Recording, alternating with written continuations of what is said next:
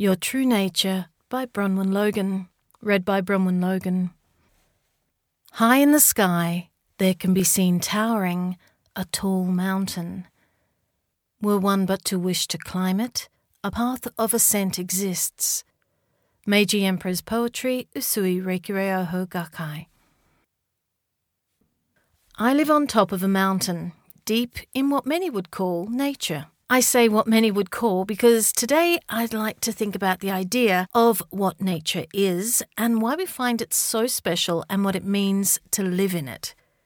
When we imagine the beauty of nature, we might see flowing rivers in a snowy alpine setting, fields of fragile wildflowers, tall trees with broad girths by a tumbling ocean, wild ponies travelling up a mountainside, or an indigo blue butterfly as large as your hand playing hide and seek through rays of sunshine in an otherwise dark forest.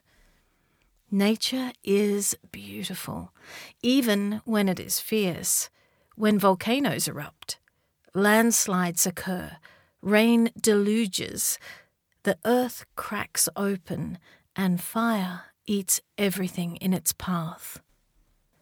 According to the memorial stone of the founder of the system of Reiki, Mikao Usui, being in nature was an important aspect of his practice. Mount Kurama is where he undertook an enlightening 21-day fast.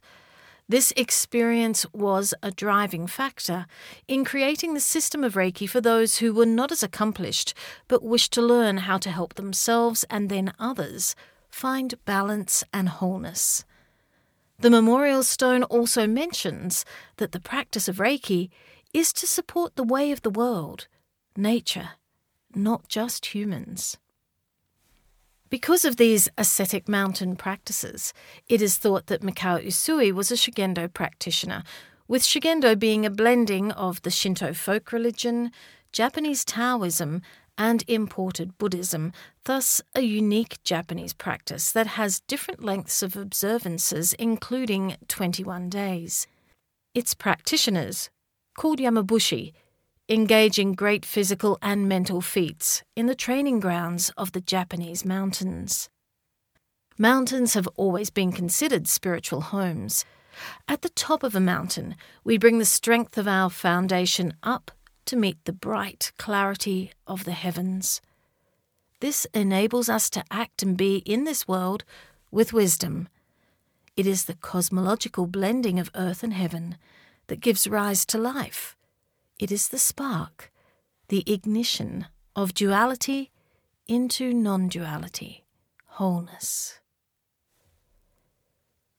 Mikao Usui's kaimyo name is Reizan in Shuyo Tenshin Koji. He received this name after his death, and it reflects back upon his life, with each kanji, Japanese letter, expressing an important aspect of the man. It indicates that Usui was a preeminent person, a lay monk who practiced Pure Land Buddhism, and someone who had a spiritual practice in the mountains. Basically validating what little information we have about his life as the dots begin to form a line of knowledge through historical research. Further yet, we can see that the system of Reiki is tightly bound to natural elements. Take also the Reiki practice of reciting Japanese poetry written by the Meiji Emperor as part of one's spiritual practice. These poems make symbolic interconnections between the way of nature and the way of humans. Read the poem at the top of this article again and you'll see what I mean. It is correlating the physical action of mountain climbing with following a spiritual path. These poems are tools that enable us to contemplate and be in nature, receiving its blessings and lessons without actually needing to physically climb the highest mountain. Which brings me back to the question of what is nature? If we are in it, are we of it? Nature is obviously the natural world around us, those birds, butterflies, trees and mountains. Yet when we think of it, we don't necessarily place humans within those pictures. Nature is possibly everything distinct from humans, So we don't often see ourselves as part of nature, maybe because nature is not of our creation. Nature was there before, and most likely after us.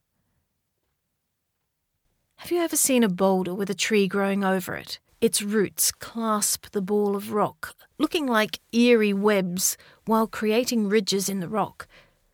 It may be difficult for the tree to grow over this boulder.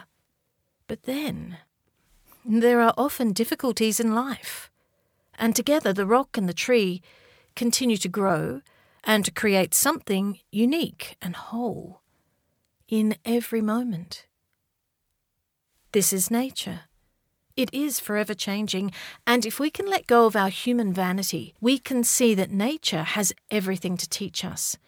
If we can recognize our complete interdependence, that we too are of nature, then everything shifts for us. In acknowledging that nature has its own supreme wisdom and way, and that nature knows how to be whole in every moment, it tells us that that facility is there for us too. The word nature also conveys qualities. The qualities of nature can teach us and mirror back at us what it means to be in the flow, to live with the good and the bad, to remember to flow, move around things, over things, and through things, just like the tree and the boulder. The quality of the word nature is often attached to the phrase, your true nature. This is a term we use interchangeably with the word Reiki, the truth of who we are and how the universe exists. We are Reiki. The universe is Reiki. If we see that we are of nature, then there's no need for us to go in search of it. It is us. Yes, it is beautiful to live on top of a mountain, and perhaps I find it a shortcut of some kind. Yet to simply live is also beautiful. Recognizing the beauty of nature within will help us to respect the beauty and nature of everyone and everything around us too. It is a path that starts within each of us as we look out to our world. This magnificent world is flailing under the weight of human disregard. Compare how you care for yourself and then how you care for your world.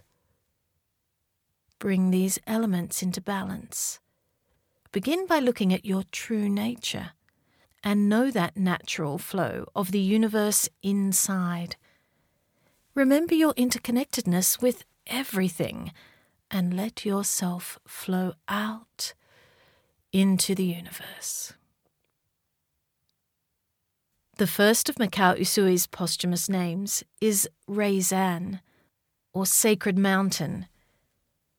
You too can be that sacred mountain. Let it be your true nature.